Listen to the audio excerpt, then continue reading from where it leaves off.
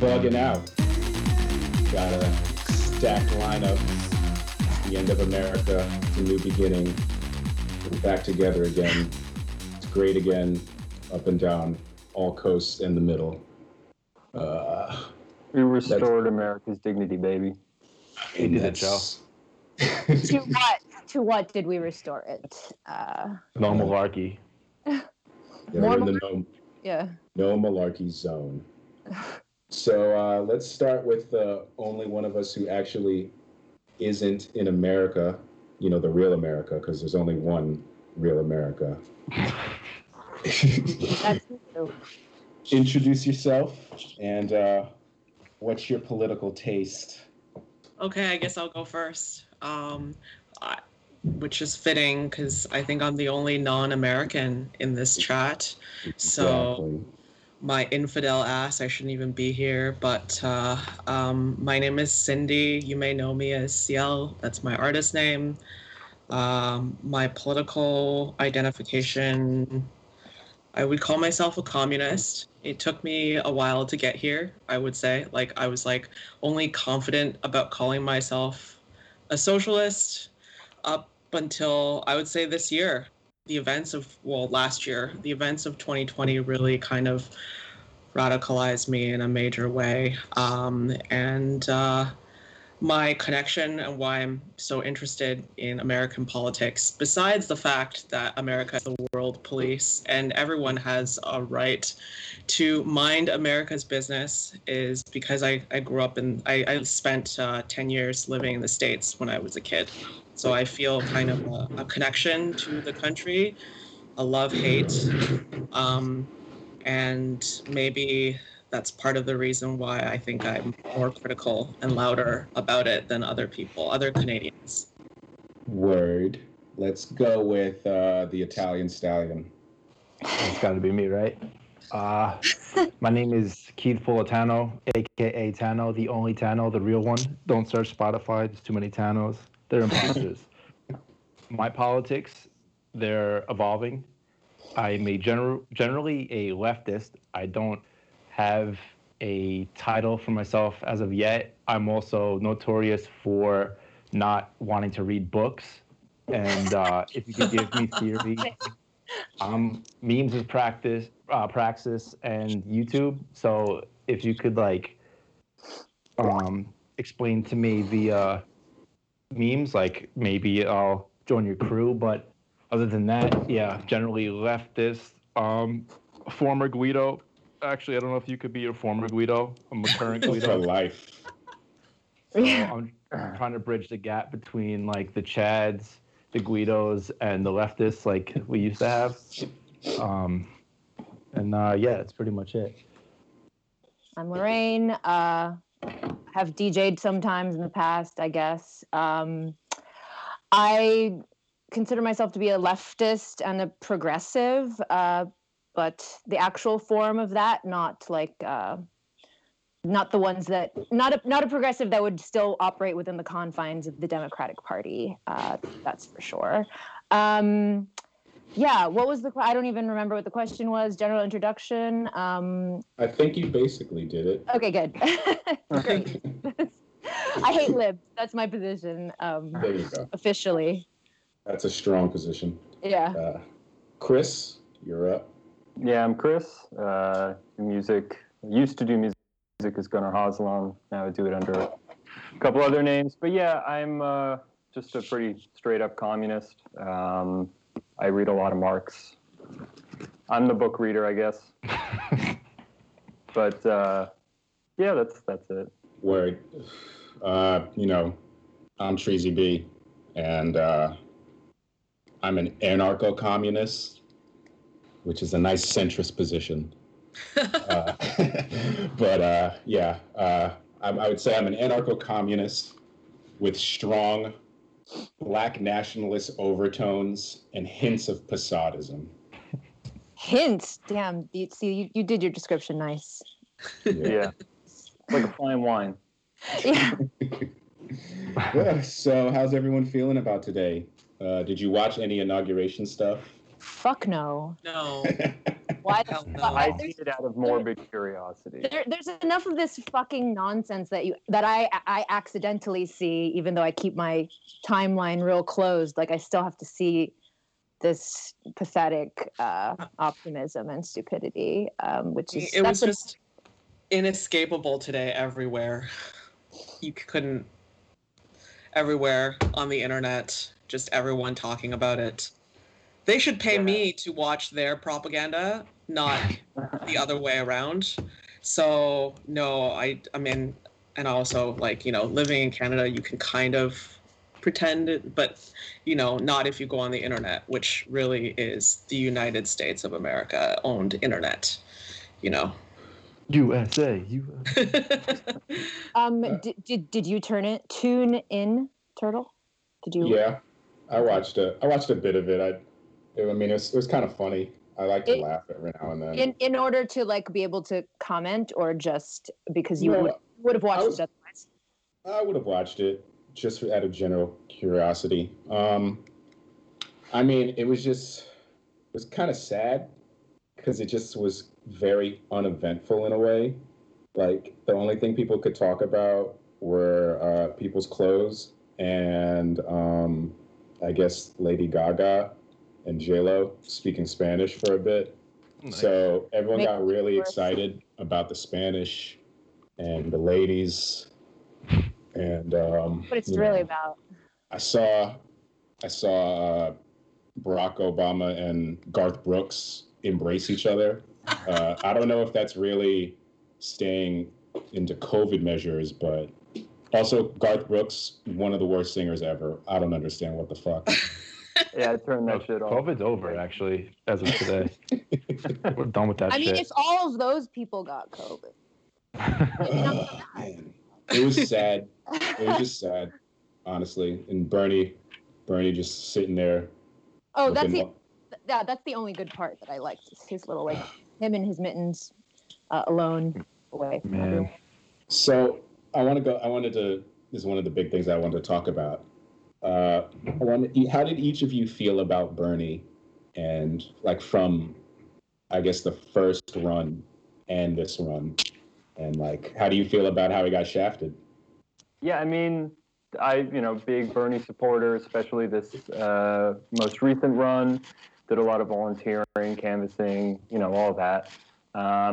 It was a good shot both times, but at the end of the day, after both times, of course he got shafted. Of course, Obama kind of stabbed him in the back this time. I mean, stabbed him in the back. Obama was never on his side, But and also not kind of, like, very blatantly and for all to see. Yeah, but I think it just kind of reminded me of sort of my core belief that electoral politics, especially in the United States, is not politics. And politics that really confronts power, politics that's involved in labor organizing, strikes, things like that. That is the only important way of doing politics, and everything else in the U.S., especially through voting and shit like that, is symbolic. But yeah, that's been kind of my feeling ever since Bernie lost, which was a good shot to get someone decent in there. But, I don't think Bernie was going to bring the communist future, but. Yeah, well, so I was a big Bernie supporter both this time and in 2016.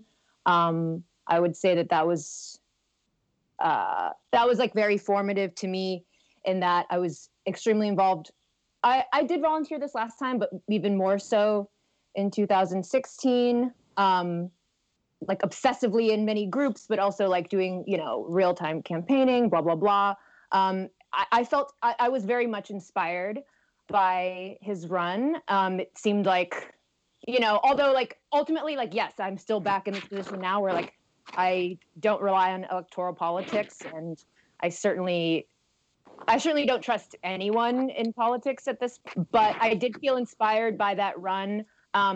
Honestly, seeing how he was treated by the Democrats, seeing him be shafted, in 2016 was enough to completely like set me off and radicalize me like further and further and further to the left every fucking moment since then.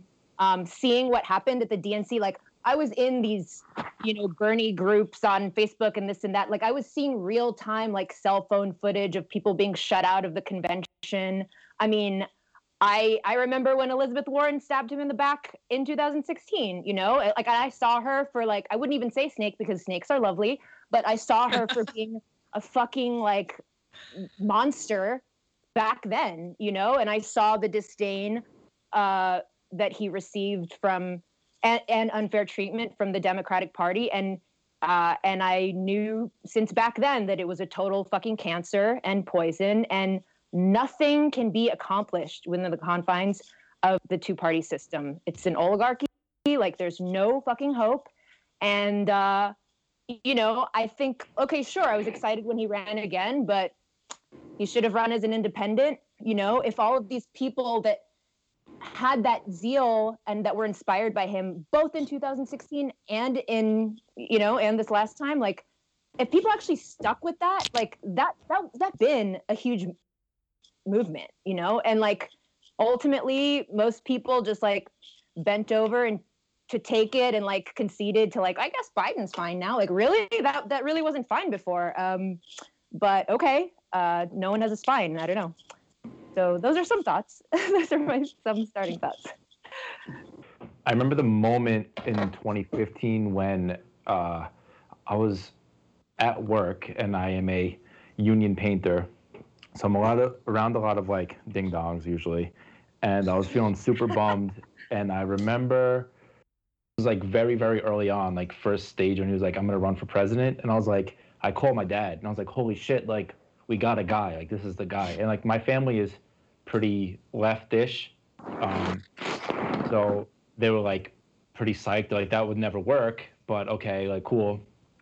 And yeah, like went to the rallies like for the first run, got like, I need to be optimistic most of my life because otherwise I'll lose my mind. So I was probably like naively optimistic the first time when he had his like rally in Greenpoint. I got like teary eyed. I was like, oh shit, like yes. we're on the way, like we're doing something. And then this run, again, like I was more hesitant. But when I was like, he was winning all the primaries. I was like, oh, like this is unstoppable, and it almost felt like too good to be true. And also the day that he dropped, sent me on like a downward spiral for like a couple months, where I was just like, this is like, what's the point of any of this? And kind of like, what's the point of caring? What's the point of like, I could kind of live my life comfortably no matter who's the president. Like, why do I even give a shit anyway? And but then I came out of that like, okay, there's more shit I have to do.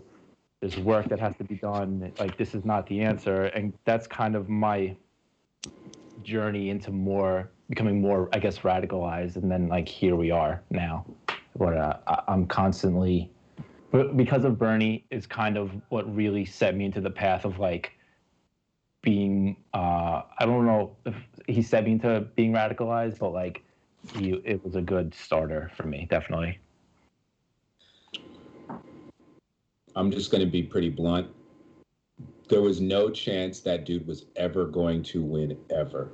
He had no chance from the beginning. I liked everything he stood for, but there was no chance. It's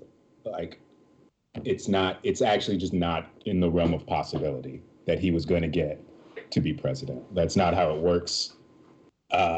He's one of those few people who actually believes that you can change America like from the inside. I don't think there's a lot of people in Congress like that, but he's one of those old school leftists who truly believes that you can kind of reform America into a nicer state. But there was the shit he was talking about, as you can see, and as we've all seen, no one was letting it happen. He was getting shit on from all sides. Right, got crushed. And I mean, the Democratic establishment was never going to let him be there was no way. And I'm not saying that everyone's time was wasted, because I think the greatest thing to come out of it was that people can finally see how much of a sham all this shit is.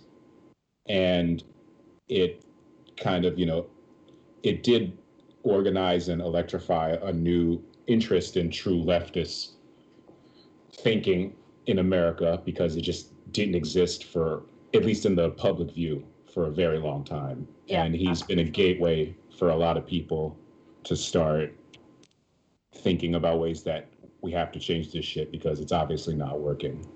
So, I said that if he had somehow by magic became the nominee, I would vote. But besides that, I wasn't voting, and I won't be voting again, at least on a national level, anytime soon, ever again, because it's just a waste of time. I'm just curious. So, what do you think of the People's Party, Taj? Forming other parties. I know I'm going off track here, but I mean, I think that in a perfect world, you could change America by actually fracturing, just cutting off bits and pieces of each party and making new parties and hoping that people would get behind it. But there have to be so many reforms beforehand to even get to the point where they could make any change. You would have to get all the big money out of politics first before they're going to stand a chance to do anything, because they're just going to get crushed by fundraising, and just the powers, you're just going to get crushed every time. It's right. It's a good idea, but I personally believe that electoral politics is not going to get anyone anywhere. So it's maybe, it might work. I hope it does, but I don't know. If the Green Party can't do anything for fucking 50 years or whatever now, or 30 years, 40, I don't see how. There's actually, if we think about especially the first run, Bernie was able to appeal to people that were, kind of independents. It's actually quite, I'm not going to quote the figure exactly now, but it's actually the amount of people that are independent is a huge percentage. So, he kind of concentrated more on this stuff in 2016 with really, the Rust Belt people and all this other thing. And, I think as much as yes, I agree, electoral politics is not really the one, but I think that there were huge strides made in his campaign in terms of people that are kind of on the fringes or appealing to other people, and then grassroots kind of, even just people donating little bits of money or whatever it was. I did, plenty of other people that don't have a ton of money to superfluously spend, found themselves okay, I'll give a little bit here and there, and it's just something that it hadn't really happened before. So quite frankly, we should have 3 or 4 parties. It shouldn't be just a 2-party system anyway. Yeah, the thing I would bring up is just this is making me think of 2 historical examples. One, FDR, are the only kind of decent president. He did the New Deal, he empowered workers and all of this, but this wasn't because he was kicking back reading Marx, right? He was a patrician, rich, just a standard rich asshole. The only reason he did that was because of massive labor organizing. Yeah, pressure, exactly, pressure. Yeah. So absent any of that pressure that exists outside of the electoral system, it almost doesn't really matter who the president is. Pressure from the outside can make someone, can potentially wrest some action from above because you've, organized and demanded it. Again, you're not going to vote for a good president to give you anything. That's not how anything works. Nothing good comes from above. It comes from people below demanding it and putting their fucking foot on the neck of power. Yeah. And then the other, the other thing I would just bring up is Lenin in the Beatles.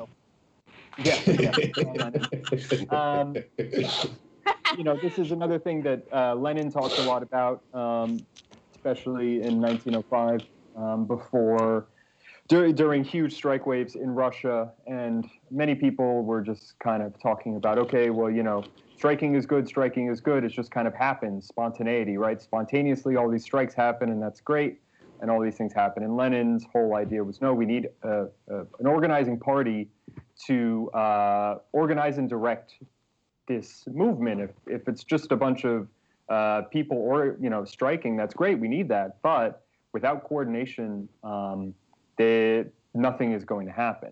And so there hasn't even been a general strike, and people have been talking about this for years. Yeah, the question is how to organize. Very fragmented, right? This is one of the big problems. This is one of the big issues. So when I bring up the People's Party, it wasn't just to think of it in terms of the presidency, but more those of us on a real left, not these psyops. The real left have our core values, things that we're fighting for, and can gather enough to put that pressure on to get some fucking shit going on, because it's not happening otherwise, right? I just want to say something about how to deal with America, because Americans, especially journalists and think tankers, people who work in the government, they often talk about how to contain China. And that's sort of their outward foreign policy, and it will be for the foreseeable future, I think. And I wonder if that could be flipped on how do you contain America? And this is the thing, is that when people talk about containing China, speaking as an ethnic Chinese person, I have seen firsthand how foreign pressure from the West has influenced policy changes within China, even though I find all of that stuff to be very questionable and really is none of their fucking business. At the same time, the pressure from outside has actually had an effect on what goes on within China. I wonder if this is something that is possible, where you have pressure coming from foreign countries at America to do something different, to change the way it's run. I mean, obviously, it's a completely different situation because the U.S. they control the world. They control the IMF, they control the World Bank, they control NATO and all of these and there's so much cronyism among sort of Western countries. Everybody sucks up to the US and they won't stand up to them. And that's a huge problem. And until that happens, I just personally can't see that any kind of internal domestic political change is going to happen in a drastic way. It's always going to be they give a little and then they backtrack 10 steps. And Bernie is, as much as I love Bernie, I often have to separate how I love Bernie as this man that gives us so much hope and talks about, things that really matter to us, but really is a celebrity, versus Bernie, the actual politician who works for us. And Bernie is a career politician. Bernie is not willing to go independent. That has been very clear to us, that he wants to be a part of the DNC. The way he has capitulated to the DNC with regards to foreign policy, the stuff that he's been tweeting about Alexei Navalny is just what about Julian Assange? What about other political prisoners? What is your stance on that? Why do you care about this random far-right politician from Russia? What difference does that make? What about the political prisoners that the U.S. government has persecuted? And that really says more than anything. And that's why I'm frustrated with Bernie sometimes. He's not perfect, and honestly, politicians should be working for the people, right? None of them should be treated like celebrities. I do have a fondness for him as a result of Me too. I was inspired by it, but I way surpassed whatever he, standing by Joe Biden, all this shit. He also cucked himself fucking completely for the Democrats, and I'm embarrassed for him. Okay, even though I found hope and inspiration and all that, my views way continued on, way past whatever he initially inspired me by. But no politician should be treated like celebrities. They should be completely questioned, both in words and in actions and in like not following up with shit. This is, another reason why I have a huge problem with Democrats, but also these like fake progressives that people are like being placated by their nonsense and just, lots of big talk with like absolutely no action to follow up. So yeah, no, yes, these things should be questioned. I mean, Bernie, from the beginning, left a lot to be desired on foreign policy. What are you thinking? Like, who do you have in mind? Like, what are you talking about? Well, I mean, it would be great if but this would never happen if American allies actually said something about what the U.S. is doing. The other imperialists? Like, who are you talking about? No, I mean, they're not going to. That's what I'm saying. Like, they're also complicit in the same they're complicit, types of behavior, especially countries like the UK, Australia. They're the Five Eyes That's the other imperialists. Yeah. Yeah, they're all, but I guess what about global South countries? The problem is that if you get pressure is only as good as the people that are exerting the pressure are the powers that are exerting the pressure powerful in and of themselves. And, I wonder, Latin American countries, for example, countries in the Middle East, in Asia, what I think is it going to take to say something? We can hope for is, I don't know if you've read recently, but President Xi said that China's going to go full communist, full socialist by, what was it, 2030, 2040, maybe? It was within our lifetime. So if President Xi, if you're listening, you have to be tuned in. And you guys actually do end up doing full communism, it's not looking good right now. The whole socialism with Chinese characteristics things kind of looks like capitalism sometimes, bro. But if you happen to be doing full communism, we're down. I mean, cool. The access to healthcare has improved tremendously in China, even since the time I lived there. When my family lived there, we didn't have access to free healthcare. Now everybody I talk to in China has access to free or almost free healthcare. So that's a tremendous improvement. I have no idea. The thing is a lot of this stuff, I don't know who to ask because I can't trust the Western media on reporting on these issues. Even something as simple as poverty alleviation is twisted and spun in such a negative, disgusting way in American media that all I can really do is ask my family in China, what's the healthcare situation? What was it like during COVID? How did you guys live during the lockdown in Wuhan when all of this was happening? And all I can rely on is sort of on the ground reports from people that are living there. And it does seem like they're, you can't trust mainstream media at all. That's for fucking sure. I think that actually opens the door to another part, which is something that I see happen a lot, is that a lot of dance music people, I see them really easily get sucked into stupid China shit. If they think they're political, and I'll see them just post dumb, straight up American propaganda where they're gullible liberals. If you take 2 seconds to look at the sources, it's oh, Lockheed and Martin, and it's just what the fuck? You're listening to the people who make the bombs and the missiles? This is who we're listening to? I mean, most people, most whatever. I mean, in general, right? It doesn't even matter. It doesn't matter if they're into dance music or not. But most people in America, are getting their info from the New York Times and CNN and MSNBC, and they think that that's the problem is that news.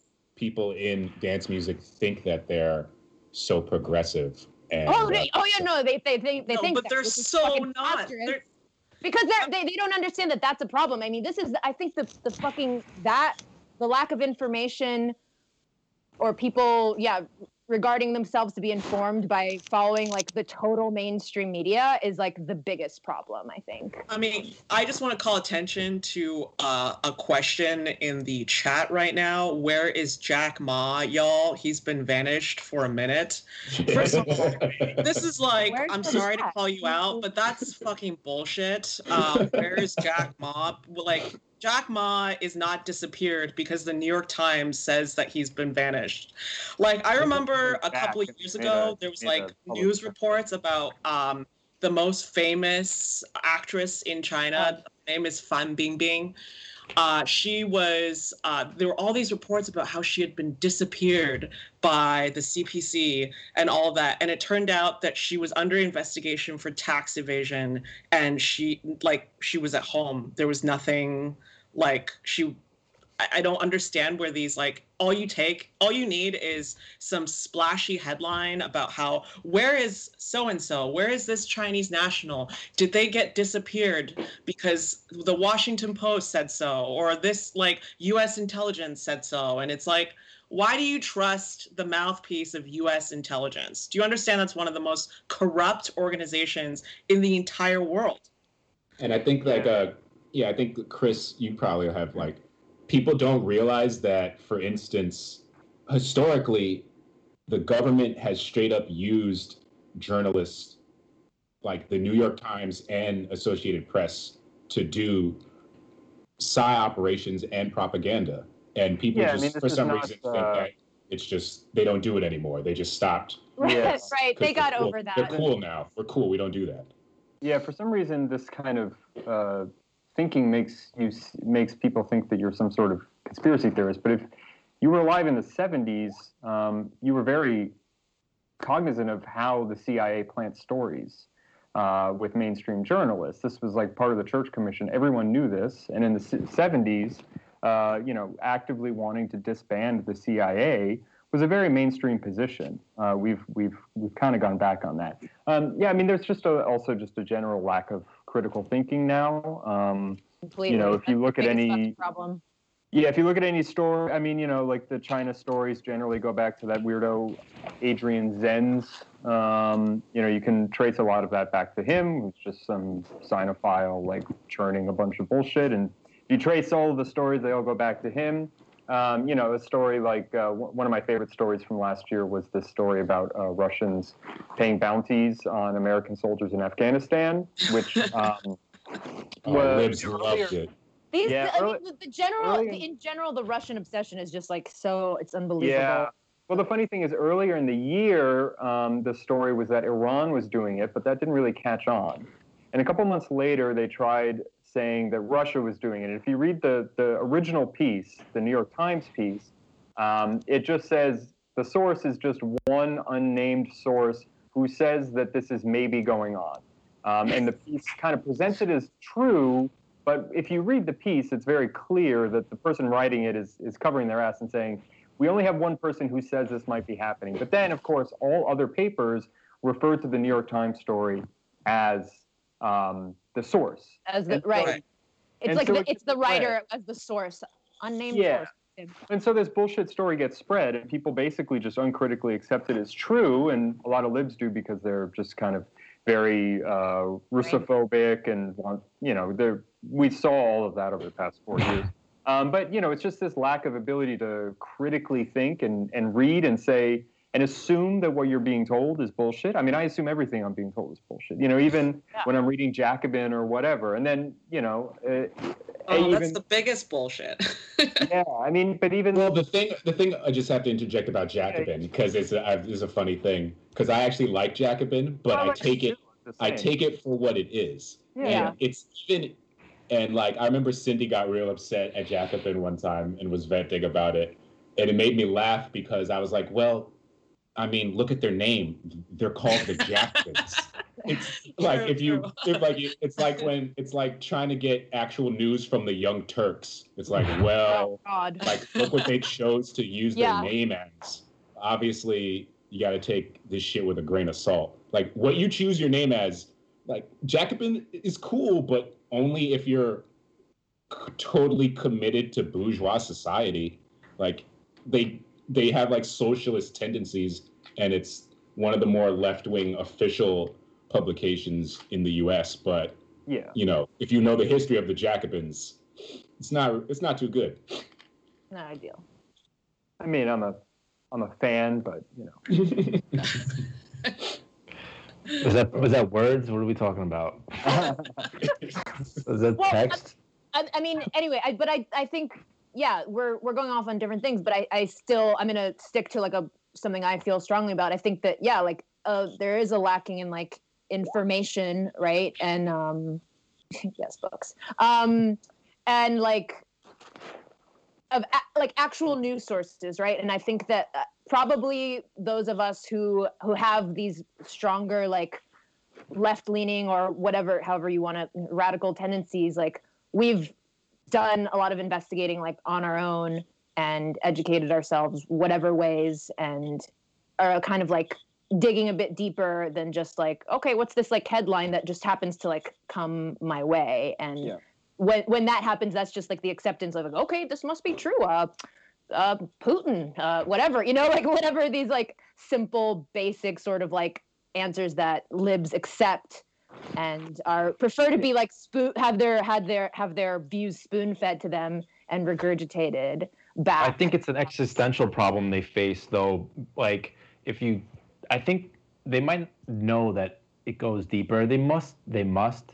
And I think it hurts them inside to think like, oh, everything is fucked up. It's like way easier to be like, yeah, that's the story. Do they actually care? They'd rather like go back to brunch or whatever, go back to like to like the absolute like superficial shit in their life, and like or think that they, you know, are making a huge difference by rocking the vote and, you know, picking the same oligarchy, you know. It's just like it's easier to think that, I guess. Those attainable like goals, like get the Joe Biden like to be elected, like that makes people feel good. That like they're like, oh, this is my thing that like we did it. It's like if your goal is to completely dismantle the system, you're gonna feel like shit every day of your life for the rest of your life. It's way easier. Yeah, I mean, I guess, but also like, yeah, I just don't understand, especially, right? Like if those people who would want to feel like, oh, they're like underground or like in the fringes or whatever, it's like, well, you are just as mainstream and cucked and basic as all of these other fucking people. I mean, I don't know. Yeah, I mean, a lot of them did a rebrand, like they did it twice. Once when they went to college, and once when they became 30. Of like, you know. So this is their new thing. We'll see what happens at 35, 40, but. Well, I mean, like, I think that this speaks a lot on the effectiveness of electoral politics in the United States. If the media is just a big web of disinformation, how can you trust that that electoral politics will actually ever accomplish progress? There's so much but there is lies every single day in the news, you know, and it's not just about like China or Russia, although Russia gets, you know, just shat on all the time. Right, it's like a snake that eats its own tail, right? Like every source goes back to the same source. It's like sources say this source came from this source. It's like, oh, it came from Reuters or it came from AFP. Well, all of those places got their information from actual like CIA, you know, like, so how can you trust that people can make an informed decision about electoral politics when the news is complicit in upholding the status quo?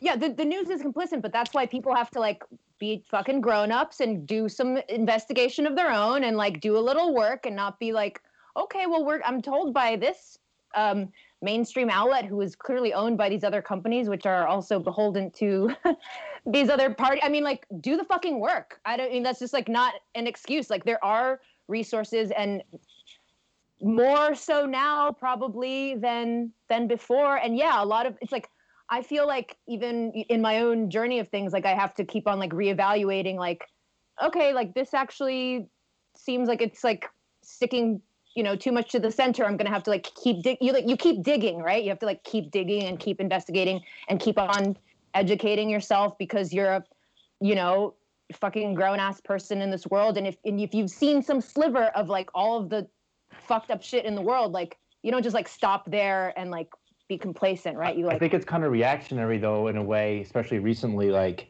alternative news is for maggots, and we like the real news sources, CNN, New York Times. Like we're not into conspiracy. Proud to be a maggot, man. So like kind of like it's like where are you going to get your news from anyway? And then like, well, why is this not regular? The idea that a major thing, in the same way that like people would always say, well, that artist they're making millions of dollars, so they must be doing something right. The same way as like, Right, well, New York Times is a big thing, CNN's a big thing. They must be, that must be right. That can't be wrong. And why would you ever look for anything else, any type of alternative? Because like that's just for conspiracy weirdos, and like we're chilling libs, and like. Yeah, I mean that's why I hate libs. That is the hugest thing, like a complete being completely pacified with being like a zombie essentially is, I can't think of anything more pathetic than that. But for the most part, it's working for them. Their life is working for them either way. Yeah. So well, like, what's the difference? Well, it's a vanishing number as the American empire declines, which is clearly what's happening. It's like crabs in a pot, or whatever the fuck that's saying. Yeah, I mean, yeah, exactly. Frogs, but even more so, I mean, you're finding, a lot of people, I don't put any stock in Joe Biden being able to change course here at all. So inequality will go up. We're not going to push him. We're not going to push him left. Yeah.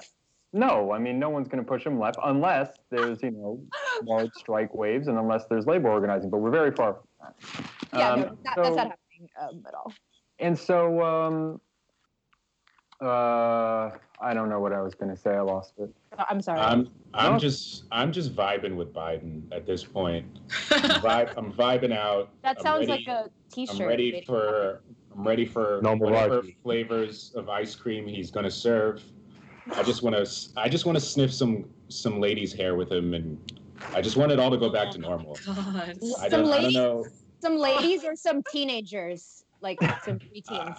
Well, I mean, he's from back in the day, so the age of consent has slid in a certain direction. You can't blame the man for being set in his ways. Well, the thing is, Joe Biden represents, I think, the state of liberal and bourgeois values very well. You had, I like to think of sort of this election as a choice between three sort of paths that America could go down. There was continuing Trump, which is to say that in the face of the American empire declining, you lash out. There was Bernie, which is to say to accept and note and really understand the fact that the American empire is crumbling and say, okay, well, we're going to actually make it things a little better as we sort of settle into a no longer some sort of first-rate power. We're going to, create some sort of decent standard of living for everyone. And then there was the third, which was Joe Biden, which was a sort of liberal nostalgia to say, we're not declining, we're still good, it's still the 60s. Let's get back to the place that set the conditions for Trump. Let's do back so we can get another Trump better next time. Or even further. I mean, Joe Biden is like clearly not all there, and he is sort of, as he's sort of sundowning, and his brain is kind of like a mishmash of memories from his childhood and things, but that I think represents the sort of larger bourgeois mind in America today as well, is, libs wanting to do Cold War #2 again, whether it's against Russia or whether it's against China. They don't really care. They love the symbolism. They love the memories. They love the media and the movies from back in the day. And it's this sort of retreat. Biden represents this retreat of America back into this place where it's not going to lash out like Trump is. I mean, we're going to do terrible things. Joe Biden is going to keep the pressure on China. He already said some bullshit about, whatever. All the same shit is going to be bad when we're talking about what's going on in the world. But, it's this sort of... But they're going to do it with identity politics now. Girl bosses. I mean, it'll be updated a little bit like that, but, it'll just be this kind of retreat into believing that we are still this beacon of hope in the world, which we never were, but we did used to be able to convincingly tell ourselves. And I don't think anyone with their eyes open can say that anymore. I mean, the empire is crumbling, good riddance for sure, but it sucks if you're living in a crumbling empire. And so... the question is, what do we do with that? the rest of the world isn't sad about the empire crumbling. I mean, nor No. nor am I really. But yeah, also like I know that we're talking about Joe Biden as being like, like old forgetful man, or like eating ice cream or whatever, but like let's not forget he's like he had plenty of energy to like contribute to a million of the problems that we are still suffering from now. Just not to let him off the hook. Yeah. Yeah. I think in my naive optimism thing again that Joe Biden becoming president did, even just for certain libs, was like, oh, what the fuck? Like, this is not even on my list of like libs that I wanted. Like, this guy sucks. And I think it may or may not the like hardcore rad libs, but like I think people that were like thinking that this shit made sense, I think Joe Biden is kind of the one that makes them scratch their head like, wait, what the fuck? Like, you couldn't even get like Pete Buttigieg or whatever, like one of the other guys that I liked. Like, you know what I mean? It's like Joe Biden, like, why would you put Joe Biden? This guy sucks. And he sucks for literally everybody. Like, nobody wanted him. I mean, none of the options were good. I mean, that's why they had to have like 1,000, I mean, basically like the Democrats got so shook by like Bernie's run the last time that they're like, okay, wait, let's like have people at least pretend that they're into some progressive things, but enough to where they're still totally corporatists. And that's clear enough to, everyone else that's actually in power, that actually is like in control of things, like to satiate those guys. And, yeah, they relied on Obama to like call it in and, get everybody to like throw their support in a certain direction. And, I mean, it amazes me that people still don't see that for like the blatant theater that it was. My point, Joe Biden has done plenty of damage before even being president is what my point was. I was just going to comment on a related, someone commented in the chat about what about climate change, which is a global issue. I feel like I'm not sure what that comment is in regards to, so I'm just going to project my reading of it, which is I think people think that part of the reason why voting in Biden is it's not all bad. There are things like climate that could improve, like in terms of climate change policies under Biden. The thing is, you have to understand, you have to be able to tell the difference between like actual change and change that's sort of like to shut people up. There's what is exactly. What is the point of going back to the what's the Paris climate agreement that Biden has agreed to rejoin or whatever, but then continue to wage war and build more bases throughout the world. Like the military complex contributes to so much climate change. Unlike what Liz Warren says, you can't like greenwash the military. No matter what, like, no matter how you power your guns and all that shit is just going to ruin the environment. And like, as long as the DNC continues to be in power, they're not going to change anything. I mean, we've seen how much the squad has, changed over the years. The way that they voted for Nancy Pelosi after making this, abstaining or like not voting for her, but then performative. This is the thing. All just, this is the problem. You can't fix the DNC. The DNC fixes you, and that's kind of like the reality that people don't want to contend with. I mean, what I would say about climate change is we know what climate change is caused by. It's caused by capitalist accumulation. That's it. And to pretend that you can put a bunch of that we have this fucking giant leak and you can put your hand on a couple parts of the pipe that are leaking and stay the wound. It's a joke. You have to fucking turn off the water at the source. And here I'll just like a very good disciplined Marxist, I will say that, the history of society is class struggle. We live in a society of class struggle. That is what drives capitalist accumulation. The driver of capitalist accumulation is the exploitation of the proletariat. And this will result in two things. It will result either in communism, a transition to a higher stage and, a more equal and less harmful mode of production, or will result in, as Marx says, the common ruin of the contending classes. And that is climate change. Make no mistake, it's the burning of the fucking planet, the boiling of the oceans. And so to pretend like Joe Biden is going to do anything for climate change, realistically, no. I mean, there's no way. The genie's out of the fucking bottle. And I think it's absolutely unserious. Like, if you think that Joe Biden is going to do anything about this, you're not serious about the actual problem, because the problem is so much deeper than any of the very middling things. I mean, the Paris climate change, the Paris Agreement was nothing 5 years ago when it was proposed. Everyone was like, this is stupid and ridiculous. It's not enough, garbage.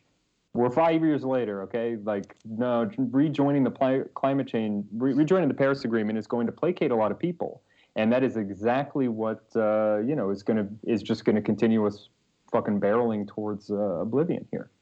Climate change, wars, like all those things, as people don't actually view them as devastating as it is. They view them as like collateral for the way we have to live our life. If you try to really change it in any meaningful way, it's kind of an affront to your entire lifestyle. So like, I don't see how, like, you're not gonna wake people up to climate change. Like, that is not gonna happen. It doesn't make a difference if it happens.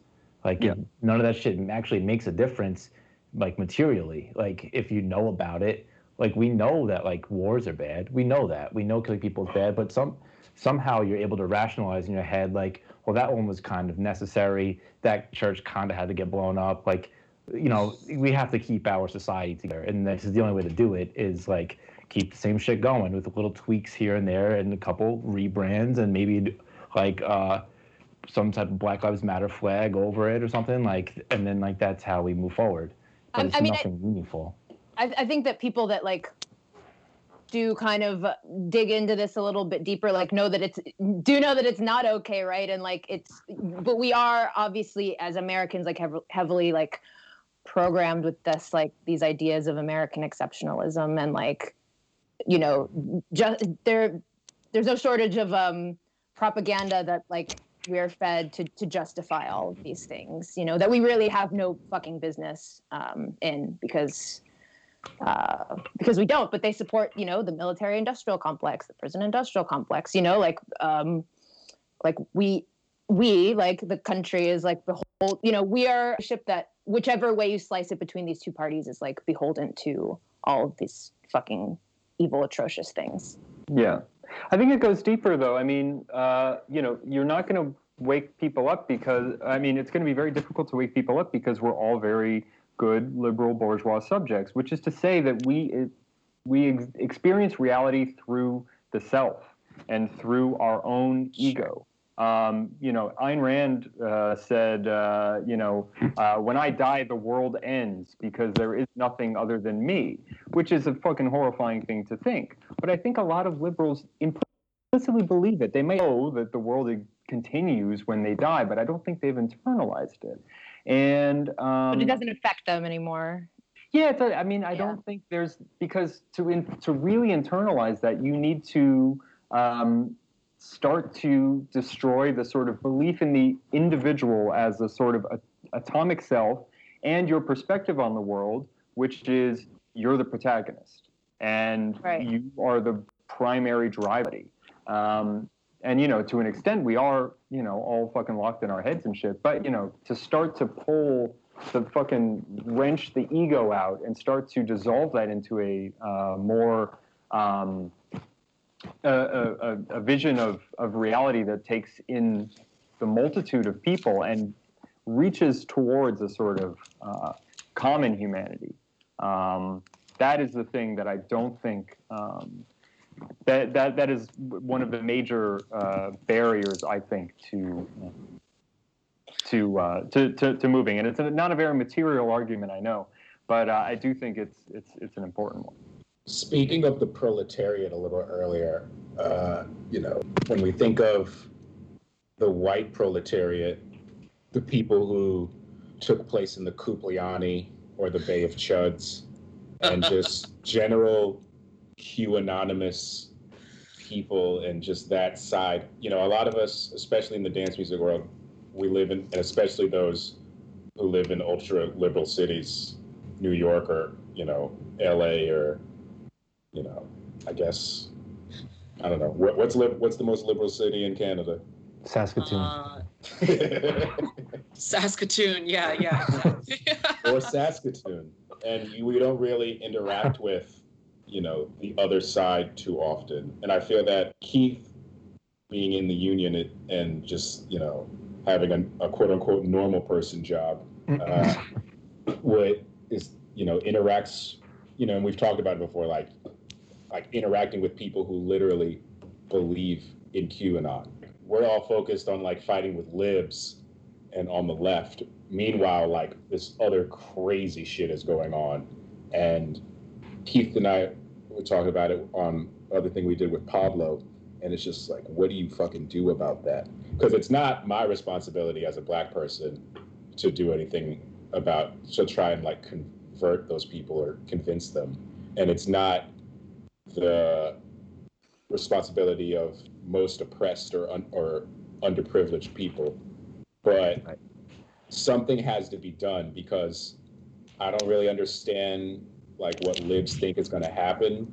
The libs just seem to think that if they become the cops, then they'll just keep everyone in line or something. I don't really understand the plan. Yeah, and it's total contempt for the poor, because there's no class analysis in any of their politics. So exactly. You're never going to connect with these people. And from my own experience, dealing with people who are union members in the labor union in New York City that have the most bizarre politics ever, and you can speak to them if you speak to them like they're adults and not like they're poor dumbasses. Exactly. I've walked them into being communists so many times through the back door until I do the big reveal. And the problem is people, and you can see in the chat, you're insufferable and nobody wants to deal with you.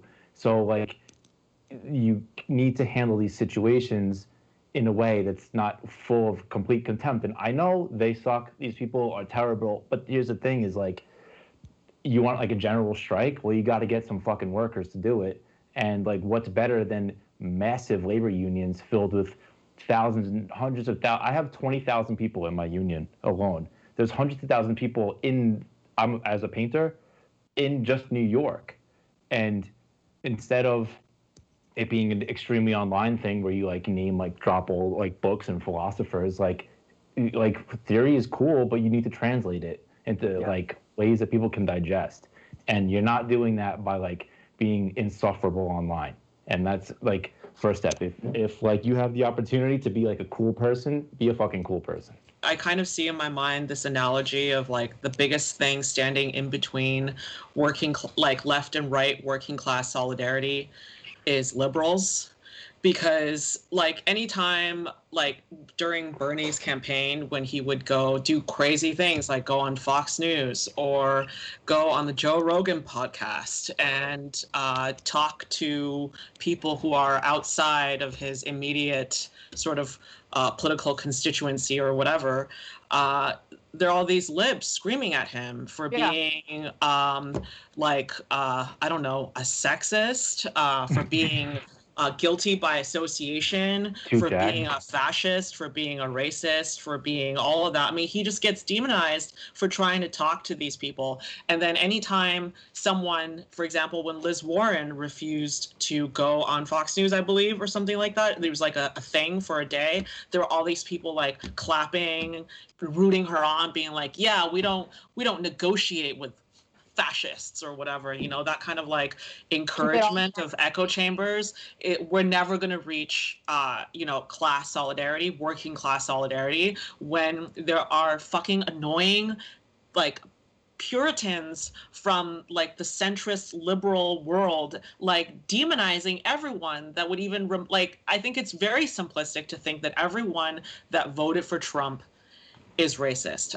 I don't know if that's going to get me canceled, but I genuinely believe that that's a very stream's over. You canceled. Dumb. You canceled.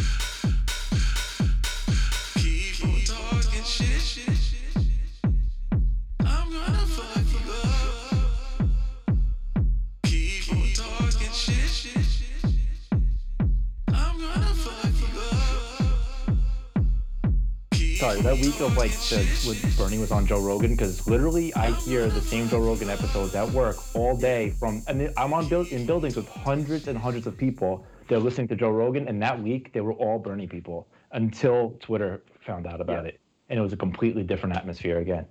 Yeah. So I would say two things. One is that to talk to like Keith's point about union stuff, I think there was one overriding story of importance over the past 4 years. It had nothing to do with Trump. It had nothing to do with AOC. It had nothing to do with any of that. It was the teacher strikes. Because the teacher strikes, you had the heads of the unions who were not in favor of this. They were just kind of bullshit. But the rank and file were pissed off. And in 20 states across the country, teachers went on strike. And they won in every single time. And they won, and so there was a reason why this was not a big story. It was because it showed that teachers, unions, striking can pull concessions, and it's actually very easy. They did it. There was no real challenge to them. They got everything they wanted, and so I think so. One thing I want to say is that you do see a sort of increase in union activity, but this is where politics is. We need to rethink politics as not as ignoring the sort of liberal fetish of electoralism and going to what really matters, which is workers together demanding what they want, and if they don't get it, using their power to withhold labor to fucking wrench shit from above and not ask for it. The second thing I would say is, per liberals, I mean, I grew up in a fucking, my whole family are Trump supporters. I grew up in a New York scumbag Republican. My whole family's from Long Island. I grew up in. Me too. Yeah, and so the type. And so this was always the thing is when I would be on tour, people would be like, if anyone ever found out that my whole family was like Trump supporters or whatever, they'd be like, wait, you're from New York? You're from the most liberal place in the world. And it's like, you don't know New York, you don't know the parts of New York where Staten Island, Long Island, Jersey, Connecticut, all these places where the real heart of and the real base of Trump's support is. And the liberals wanted to believe, because they looked down on working people, they wanted to believe that Trump's base were working coal miners who were angry. And did coal miners vote for Trump? Sure, some of them did, but they weren't Trump's base. Trump's base were wealthy. They were petty bourgeois. They lived in the suburbs. And this was what liberals wanted to believe so desperately, and they still can't fucking let go of this belief. They want to believe because they have contempt for lower class working people. And they wanted to believe that Trump, this disgusting menace who they hated, they wanted to believe he represented the unwashed people that were different than them. But it's not true. I mean, some of them sure did vote for him, but lots of the raw numbers on who voted for Trump, were people who can very quickly be turned to radical left-wing politics. They were just pissed off and saw Trump as a decent way to express their anger at a system that has absolutely fucked them over. In ways that is different from the ways it's fucked over, other communities in the country, but they've been fucked over nonetheless. And so, I wanted to I wanted to break that belief that people still think, and I think this is a tool used by liberals and the bourgeoisie to just say that, oh well, workers they're racist, like lower class workers. They're all racist. They're all closed-minded. Because they're uneducated. They didn't go to college like me. Yeah, exactly. Exactly. I paid for my non-racism, so. Exactly. And so you need to trust me to run everything because I'm smart. I went to college, and they're all technocrats because they think that the educated, the college educated, should be the ones to run the show. But I think if you don't believe that uneducated workers should be running the show, then you're not really a leftist. That has to be the core of your belief. Is that Right. the dictatorship of the fucking proletariat, the workers controlling their lives.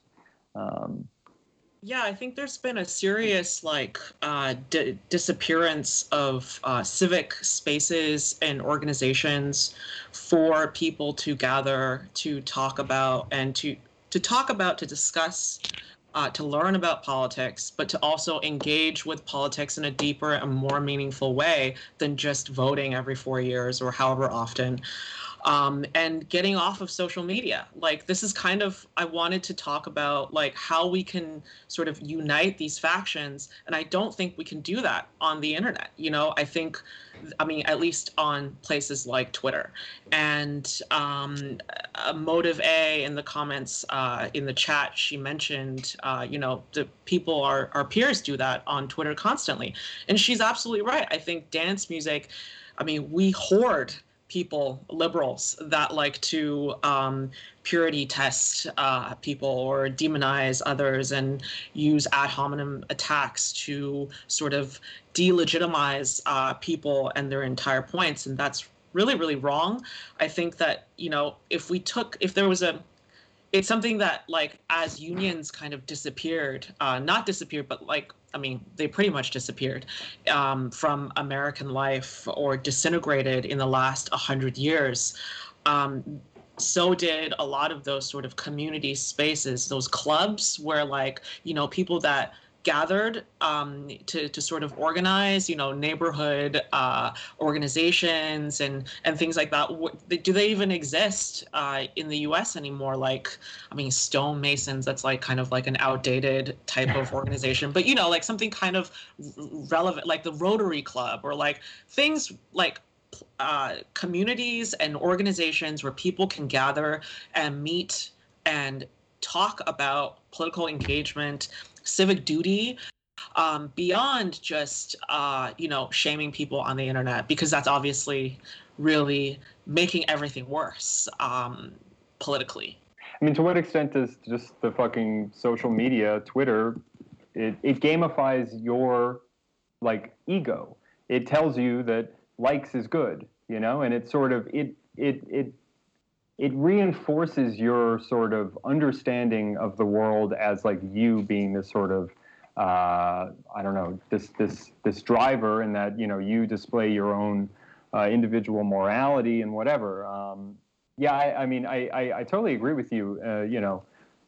There needs to be a real space, and I believed after Trump won, I believed that dance music could provide that space. We all meet in real life together often. We go out dancing together often. We interact with all sorts of people all the time.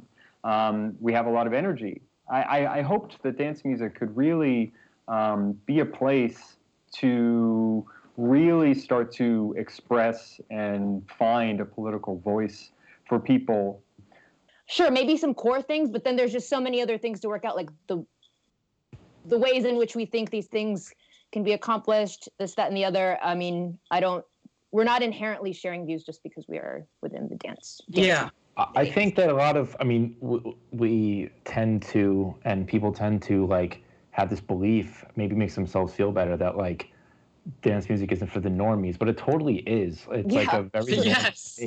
Yes. And it really does not feel inclusive to the normies, in a lot of these spaces. It that we're supposed to be, for whatever reason, they are labeled as inclusive, but they don't feel that way. And you cannot, it's almost in the same way you could get now construction workers to become leftists. You could become tech house people to become the same way, but you just will not allow them to exist in your space, which is fine. A lot of them are shitty, and that's kind of how we're gonna have to play this going forward. Is we need to take it case by case basis, And if a person is deemed to be shitty in our space, then like fuck them. But like if there's something there that like, you know, you have a normie show up to Bossa Nova, like who I am that normie, like don't be fucking weird and don't act like an asshole, because now they're not in your space anymore. And now it's just you and your shitty friends like chatting in the back. And like if you really, it's like that's fine if that's what you want, but if you want to build some type of movement through dance music, like you're gonna have to be more inclusive to the general population. I care about I personally probably have more of a vested interest in like garnering ideas into a direction in the left. I care about that more than I care about it happening through dance music, I guess is what I'm trying to say. Yeah. Like I don't give a shit about it. It does seem pretty close, to be honest. I don't get. But it would be great if, in general, like the left or whatever could be stronger. Like, however that takes. I don't care if it's electrician's great. I'd rather hang out with whomever that is not into like the same music that I'm into. I don't care about that. Well, at the end of the day, as leftists and as communists, the whole point is for our politics not to be edgy, right? I want to build power, and I want everyone to be a communist. Yeah. You know, it's the right wing or the people who want to be edgy with their politics. My politics is not edgy, and it's not supposed to be. It's the whole point is to make everyone, you know, a communist, whether that's convincing or whether that's, you know, organizing and putting pressure or, you know, whatever. But the belief is that, you know, what we're doing is good for everyone. That's the riding core of the belief. And so, yeah, I mean, you know, just sort of Keith's point of bringing people in, being inclusive, you know, and this is something, you know, I personally always struggle with, you know, just trying to be, you know, I'm always just trying to be your friendly neighborhood communist who, you know, is ready to, you know, is nice and, you know, ready to seize the means at any time. Yeah, exactly. You know, but ready to bring you in and show you why that's a good idea. And you know that is a sort of, you know, political thing that, you know, some people struggle with. Inclusion is the key here, and pulling people together rather than, you know, I mean, yeah, some people suck. You gotta fucking ditch them. But I don't know. Yeah, not like when we say it out loud, it does like kind of seem like a silly idea. Like it sounded better before I got to the end. I'm like, oh wait, I don't really give a shit that much about that. So, what am I arguing about at this point? I'm not even down with this. I think it's a fair point though, because that's honestly a big part of why I got into it because I know I've been a socialist and a Marxist since I was a teenager. And I guess the way I looked at it is that I wanted to do something that was going to not be a cog in the wheel that was going to cause like actual pain. Like I didn't want to have any job that was like in direct line with causing suffering on people. And I wanted to be able to like enjoy myself. And that's, you know, a reason of, you know, trying to do DJing. And honestly, there were points, and you know, they're rare, but we've all had it. Like there are points where we've probably all been there together at times too, honestly. It's like where like you're at a party where everything just clicks, where it all just clicks and it just like feels so good to like just be in that moment with those people enjoying the same thing in a way that I guess the closest thing is religion, because I've never really felt anything like that anywhere else in like the brief moments of euphoria and just togetherness that you can feel if the party, the situation is just right. All the things are, if everything's aligned. So in that sense, I think there is potential, but how we harnessed it into material things is another question, of course. And that's unpacking a lot of things about just first admitting that, you know, even the people who think that themselves so progressive and, you know, just have a soapbox have to realize that you can easily be oppressed and flip and be a tool of capitalism real quick. you can get exploited real quick, even if you think you're doing the right thing. And I think that ties back into how a lot of people in our scene and recently come from oppressed backgrounds, and for the first time they get a little taste of power, of recognition, and they go full tanky, they go full Stalin with it. They don't even realize it, but they turn into the police and just like really setting up rigid lines and little groups and hierarchies. So there is a problem, but it's deeper than dance music is going to be able to solve on its own. I do, again, naive optimism coming in. Like, I do think that was even like 3-4 years ago, it was way more of a problem. And especially now, having this year of like just almost like reset, I do think people are kind of starting to come to their senses a bit. They are still being cops, which is shit, but like, I think that the era of like gaining some notoriety, gaining some clout, some power, like, and using it for evil, like, I kind of see that as being over because nobody has the power anymore. So we're kind of starting from zero again. And yeah, I don't know. It doesn't seem as dire. Like 2016, 17, 18, I was like, oh my God, this is a hellscape. But it seems like everyone even got sick of their own voice and their own shit. And it's kind of like, I think we're kind of coming out of it. And if the pendulum's swinging back or whatever type shit, but I kind of feel like that's happening. Sure hope so. I hope so, because there's definitely no shortage of cops in the scene, figurative cops. Like, I guess we should talk about Playgraves and accounts that are set up to essentially demonize, bully, and shame people. Not all of them are rich. Not all of them are in the exact same. Not all of them are business techno DJs. And like, I mean, this is sort of like, maybe it's just a symptom of the time of the year. People spend too much time on the internet with nothing else to do. It's sort of like entertainment. Let's dunk on these idiots for fun. But, I really hope to see that kind of end. And that, I'm not saying that, like, I think DJs should be playing Playgraves. I have not played a single one. And I think there's just a right and there's a way of responding to it that I think is constructive. And I don't think attacking individuals and doxing them on the internet, sort of posting people's, private, like their social media accounts, tagging them so that other people can clown on them, can shit on them, can send them death threats and all sorts of things. Like, this is not normal behavior. It's extremely unhinged.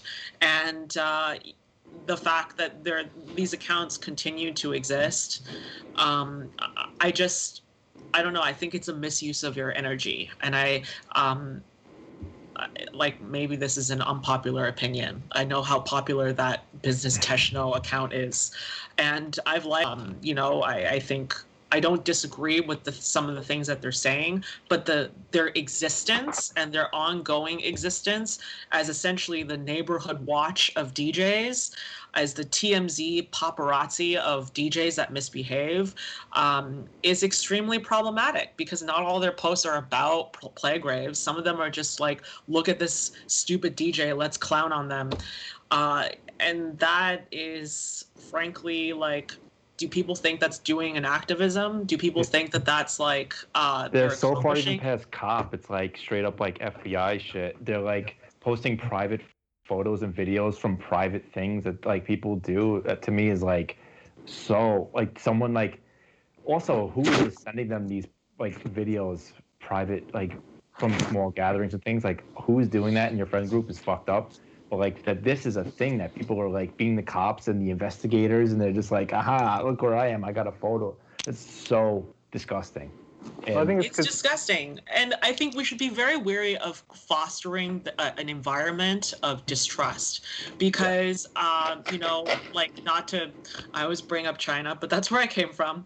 But like, in China, there's a serious problem of sort of social distrust from person to person. And a lot of that comes back to the purges that happened during the Cultural Revolution. And people don't feel safe like saying how they really feel to one another because of this history of you could get snitched, and people were encouraged to snitch on people in their community. And right now we operate online in a space where people kind of award that kind of, or reward that kind of behavior, where if you sort of like snitch on someone, if you call someone out, shame them publicly, do whatever, your clout increases by 10 to 100 points. And what is and I don't want to sound like I'm holier than thou. I know that I have in the past been guilty of that too, and it's really, I think everybody feels like they want to belong and they want to be a part of something, and sometimes it's easier to go along with it than do something that's actually quite courageous and brave, which is tell your friends who you love that I don't agree with you and I don't agree with what you're doing, because it often seems like the risk of doing that is being labeled a racist, a genocide denier, a fascist, a rape apologist, all sorts of things, and people have lost their courage to speak up, to say how they really feel, and we don't trust each other, and that is just not what I came to fight for. And I think that it's not anything that any of us here are fighting for either, right? That's the opposite of solidarity. Yeah. So I think it's a really important point, and I think what it is it's this belief that shaming is politics, that displaying your own moral virtue, your own perceived moral virtue, is some sort of act of politics. I think it's not. Because it destroys the social bonds that are so critical to building political movement. You have to, like Cindy, you just said, you have to have a fucking community of people who you trust and love and want to, and who you want to work with to achieve anything, to achieve anything decent. Shaming is not. I think someone in the chat here, Crow M, says, I think a lot of people think that there's massive unsolved problems and they have no power to change, and that's exactly it. Everyone's frustrated. There's so much shit that we deal with on a daily basis. Rent. I don't need to go down the fucking list. But people feel really powerless, and calling people out on social media gives them a little fucking boost of adrenaline, makes them feel powerful for an instant. And the problem is it pulls into the bourgeois notion that shaming and being a cop is good, and it's not, because I think Cindy, you just said it very well. It just destroys all the trust that needs to be the groundwork to building something lasting. The Bolsheviks didn't shame their way into power. They fucking fought for it, because I think that's almost giving them too much credit, honestly. Sorry, but it's like, I think they're searching for the currency of clout, and instead of putting out 3 really good records, the only way to get involved in this dance music scene is to have notoriety, is to just do a couple posts and fuck some shit up. It doesn't take any work. You just fuck some shit up, and here you are. People are mentioning you. You're on the same, people are quote tweeting your shit. They're reposting your shit. Look at you. You're everywhere. You might trend a little bit. It's that's a lot less work than Well, I'm gonna pull a Tano and be a naively optimistic person here. That I don't know if that applies to everyone. I feel like some people are probably like that, but I genuinely think the majority of people believe that they're doing the right thing. That this is something that, I think the sort of American exceptionalism is never far from sort of like how we kind of conduct ourselves as individuals. And we all want to believe that like we're doing something that's good and helpful. And even if that's wrong, even if we're in denial, I think, you know, no animal on this planet is as good at denial as humans are, and to live in this sort of like state of false identity or what have you. I mean, I think some people genuinely think that they're doing something, and that's what is so misguided and wrong about where we are at as sort of a faction of people.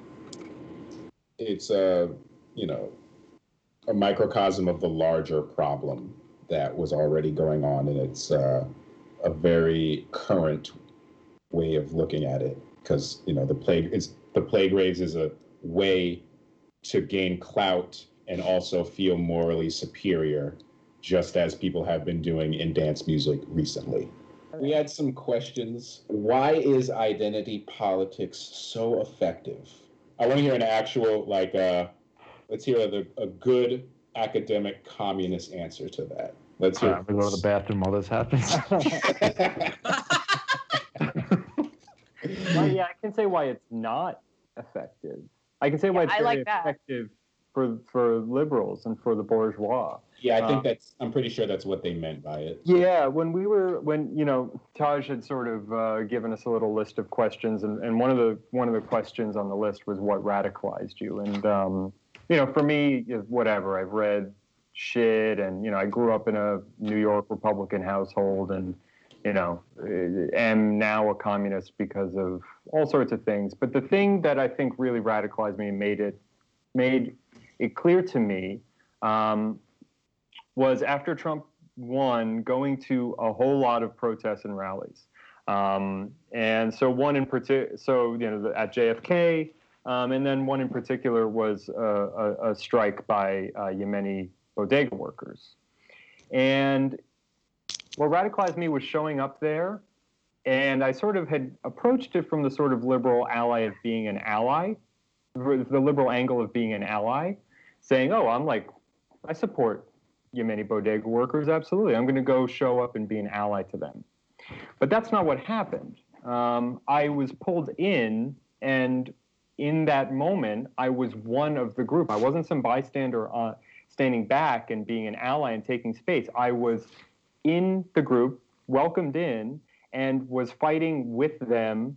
And it was because in that moment, you start to really believe and concretely experience moments of solidarity, which is to say that their struggle, the struggle of Yemeni bodega workers, they have a particular struggle in American society, in New York, whatever. They have particular grievances, of course. But all of those grievances are leaves on a tree, and that tree at its root is the same as the struggle that I have, is the same as the struggle that you have, is the same as the struggle that you have. That all of these struggles are related, and they all, in their particularities, deep down, move towards the universality of a struggle against capitalism.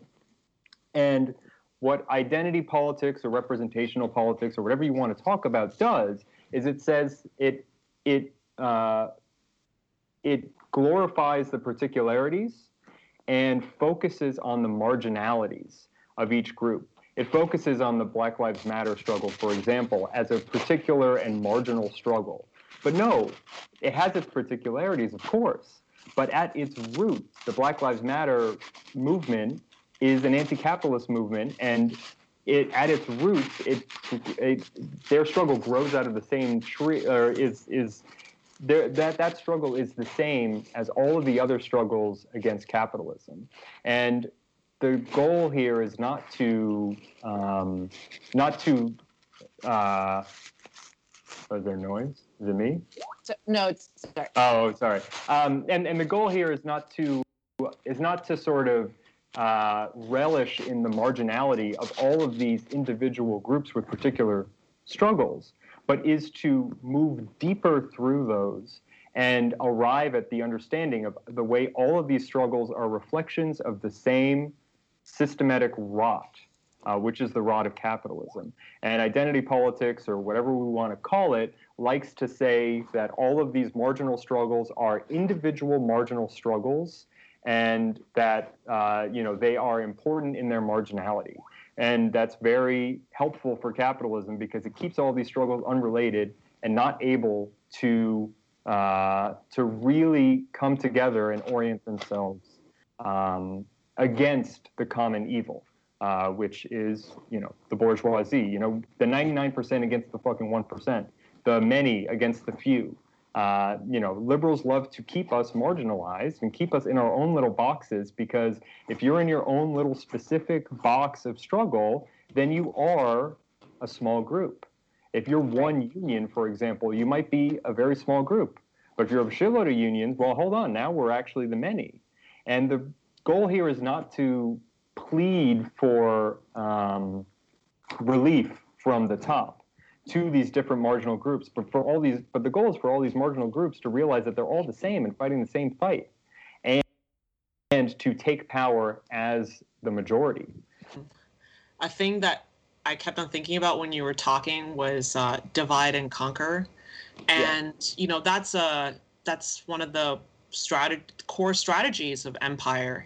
That's how they use balkanization to sort of weaken their opponents or enemies, ideological enemies, and really economic enemies. But I think it's not an accident that since the pandemic started, I have seen, at least online, because I never leave, increasingly more and more tribalist behavior. I feel like 5 to 10 years ago, we were just sort of talking about what it's like to be a minority, what's it like to be a non-white person, to be a person of color. And then it became, well, no, these are Black issues are different from non-Black sort of POC issues, which I agree with. But it just became more and more. In fact, before it was Black and Indigenous issues are sort of, part and parcel. Everything else, all the other minorities are, or my favorite, which is Asians are white, pretty much. And then now I see people fighting online about, well, if you look white, then you're white.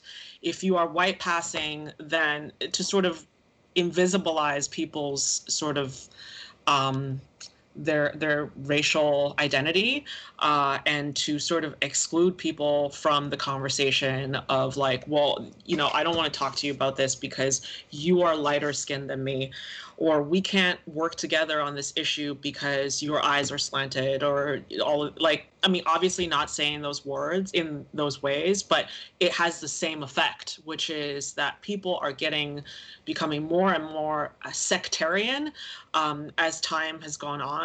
I see it in my own circles. The animosity that I feel towards Asian liberals is, oh my God, it's at an all-time high. I'm victim to this myself, or not, I'm susceptible to this myself. The kind of boba libs is what we call it. The divide between, it's just become more entrenched, and we're going further and further away from class solidarity. And that's something that we should be very wary of, because they're using this as a strategy to essentially muzzle the left and to render us completely disempowered. Right. And I would say it's not to ignore those particularities. It's not to ignore the specifics of, for example, the Black struggle in America or any particular struggle. It's not to ignore those particulars, but it's to look deeper into the roots of those struggles and identify the common links between all these struggles. It's anti-racism, anti-patriarchy, all of these things have to be at the root of any sort of movement towards solidarity, because it's only through breaking down the barriers that divide us that we're able to recognize our shared goal and most importantly, our shared power and our shared numbers. It's not to trivialize. It's not to ignore them, but it's also to not trivialize those things either, right? Yes. Like just not to go back to like the Kamala, like girl boss, like yes, like gonna be, like to see that bomb drop, whatever. Like also to like not do that either. Like. Yeah. Kamala Harris is not an oppressed person in America. We know we need to. Right. But well, just as going back to the identity politics. Thing, and because I mentioned it somewhere earlier, and I always I mean, have you ever seen a cop wear such a nice purple suit? Oh, I didn't see her suit, but I know that I heard she wears Converse, so I feel like. I mean, she left the Converse. She's down. Yeah. There was no Converse, no Chuck Taylors, and no Timberlands, but they'll be back. No Timberlands. Don't worry. I mean, the Tims. Yeah. What more do you want? The brown lady is wearing Tims in the White House. What do you guys want? Yeah, you guys want health care? No, look at the Tims. What, you want a minimum wage? What are you talking about? Yeah, but I bet you were the Tims, the low top ones, the wrong Tims. The kids love the Dougie. It's fine. The cop is doing the Dougie. I mean, we have it all. Like, finally. Yeah, I love how everyone just forgot, like, all of her track record, magically. That's a big. I mean, it's really sad when I see like queer people and just women of color celebrating it, because it's just like she doesn't care about you, and her record has shown that she doesn't care about you. No. Right. Like, he's been terrible to women of color and queer people in California, and it's just. I don't know, just like the shirts with the Kamala on it and the Yes Queens. It's a lot. It's a whole lot. You want to ask about workout tips? I could help you with that. Here's a good one. I need tips. I've actually got two good questions for you, Keith. First one is a little lighthearted for a second. Let's take a little lighthearted break. Favorite pizza of all time? Favorite pizza? Mm-hmm. Fucking Christ. You thought you said lighthearted. Favorite pizza. I got to be honest. This is going to be a crazy answer, and it's real rare for the time being. But Sal Carlino Piglioni. Really? If you ever get a chance to get some Lucia pizza out of his kitchen oven. How do you spell that? Lucia,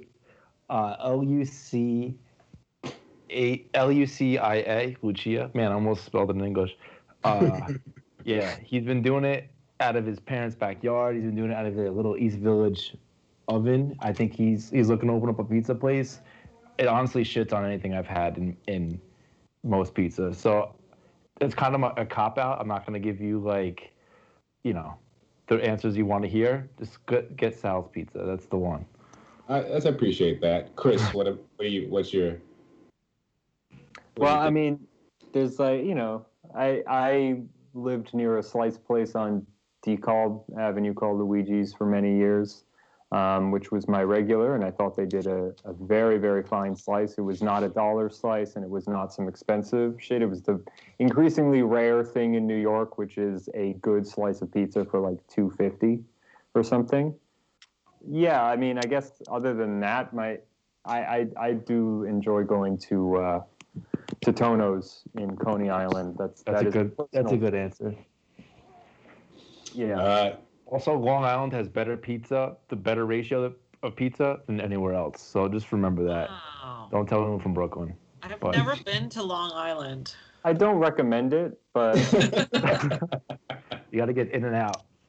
Yeah, you get in and out. Yeah, I mean, Staten Island also has an incredible ratio of pizza. Yeah. It's not about the racism that does it, I think. It's true. It's like, exactly. Yeah. You gotta really not. You have to be in a neighborhood where there's no black people allowed, and the pizza is superb because opposite tile. Yeah, exactly. I mean, I don't even remember the name of this place, but the best pizza I had in years was when Kelsey was working on Fire Island.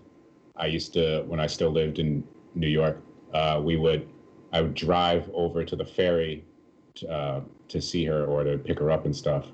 And there was a pizza place, right? And this is, of course, this is Long Island. So there was just a pizza place just near the ferry. It's like it's the closest pizza place like in that town. It's the town that gets invaded by gays as they're going to Fire Island. So it's a bunch of Italians. Cherry Grove. Yeah. Like before that though. So it's the actual part of Long Island before you have to take the ferry over. So it's still really Italian, except for like during the summer, it's just like flooded with transient gay population from all over the world. So it's very interesting. But there's just a random pizza place, and it was the best slice I'd had in years. And it just reminded me of when you could get pizza just like going around in New York. Like you could just, I mean, it hadn't been like that since I was literally a child. But I remember with my parents, especially with my dad, you could just go to places in New York and just get good pizza. I might cry.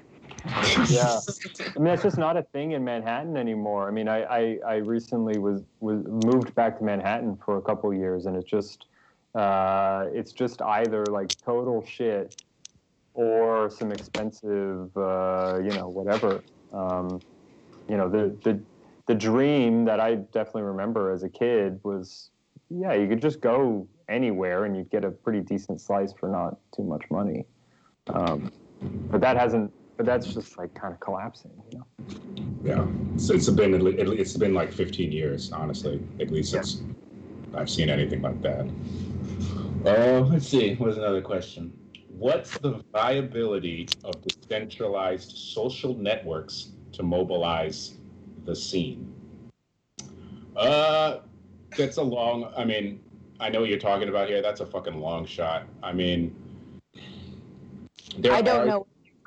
So there are decentralized social networks and things of that sort where they're like Twitters and Facebook equivalent type things where there's no overarching like centralized source that's controlling everything.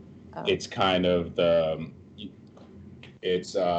like kind of like mesh networks, and everything it's kind of like think of it like Bitcoin and like cryptocurrency in the sense of like it's people doing it themselves. Okay, yeah, I'm still trying to understand Bitcoin. Like web rings on GeoCities. And like, well, like the big one right now is there's one called Mastodon, and like that's one that like people who are, it's a place for people who are left wing that don't like Twitter. Is the Mastodon is one. Interesting. And then there's an Parler. Yeah, sure, why not? Loves Parler. There's we also should reclaim Parler. Reclaim Parler. Nationalized Parler. There's also some new one that I haven't been checking out. It's called Element, based on like the Matrix network, because I don't know if anyone's been using Telegram recently. I know a lot of people have over the last few years, but Telegram has been banning a lot of, everyone being a cop and celebrating, everyone banning all the right stuff, but Telegram, like Facebook and Twitter, has been banning a lot of leftist stuff as well. And the Telegram channels actually were very vital communication tools for a lot of the protests that went on this summer. Yeah. It was really like very important. That's crazy. Yeah. I didn't know that about Telegram. Yeah. That it was vital at the time, or that it had now switched? That it had now switched, or that they were censoring leftists. Oh yeah, so some of the groups on there have been talking about they're going over to Element and Matrix Network.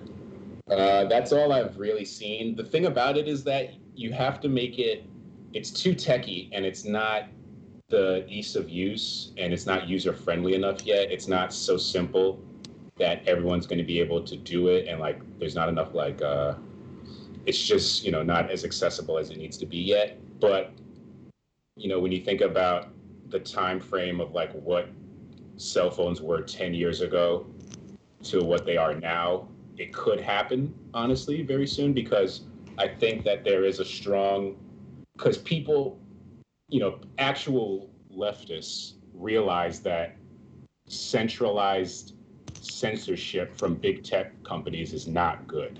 Like, it's not a good thing. I don't know why some people like applauding all these, like, while they've been taking Trump and all the people you don't like off the internet, they've been doing it to leftist groups as well. And by you cheering like and independent journalists, everyone, right. And by people cheering it on, it allows them to keep doing that shit. You know what I'm saying? So there's right now people see the need for decentralization. So I hope it just spreads and people look into it more, because, you know, it's not that hard, but, you know, it, like I said, it doesn't look pretty yet, and it's not like, you know, it doesn't give you that dopamine-like effect and all that shit. But it just sounds not as it's just not as accessible. Yeah, right? It's just, and it, you know, it's not as pretty and exciting, and, you know, it's another thing where, like, you know, the shit we have now, everyone's already on it, and it's easy to find people. Yeah. It's harder to like hate watch it too. Like I hate watch Twitter. I just I wake up in the morning, I'm like, give me some of that. Well, that's the whole thing. It's like I don't want to have to like everybody. A good dose of rage every morning to start your day. But you know, we're going to be doing more of these, and we'll be talking actually about crypto from a leftist purpose. There's actually some interesting people doing stuff in that, and some later ones, things of that sort. Let's see, what was another question? Wait, before you move on to the next question, I also feel like we should maybe resist this urge to like have to find some kind of common ground with people in dance music. That's such a vague term. Like, what does that mean? Finding like dance music, it's like a global thing. I don't have anything in common with like most European dance music punters politically. I don't have anything to say to them, and other than some vague progressive quote unquote term that could really mean anything. And I think we need to, like, it's weird how scene just became a catch-all term for like this kind of business, when really the only people that I really care about in dance music, like organizing with them, are people in my own scene, like here. Because I don't live in Berlin, I don't live in New York, I don't live in those places. What are people doing here? In your local city. That, like, there's something to be said about, like, you know, communicating using the internet to sort of share ideas and you know, engage politically with each other, and which is like a loose term, and that's great. But I've just been disappointed so many times by the dominant narrative in this quote unquote scene or community. It's there's nothing that draws us together politically. It's all bullshit. It's marketing. You know, like, we like the same music. Maybe 30 years ago when this was, or 20 years ago, or 10 years ago when this was very, very underground, we had something that was just ours. But now it's been so co-opted and commercialized. It's a billion-dollar industry. Why should we share anything in common with these people? I don't want to share anything in common with these people, I guess. Like, I'd rather organize with other working class people in my, I mean, a lot of people that go into dance music, they're not working class. They are able to do this because their family has, you know, they have some generational wealth, you know, and I have nothing in common with those people. Why would I organize with them?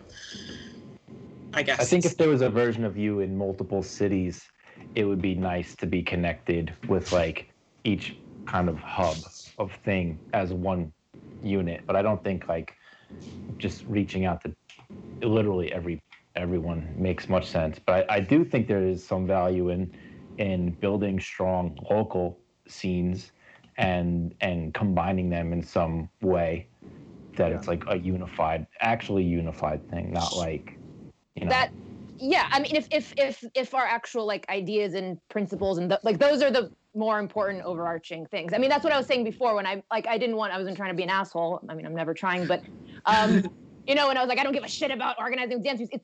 I just care more about these principles and like our ideas and our goals more than I give a shit about it being under the umbrella of, well, we're all in dance music. Like, who cares, you know? But yeah, but it would be nice. Yeah, it'd be great if we first and foremost, we have to like get the real shit you know.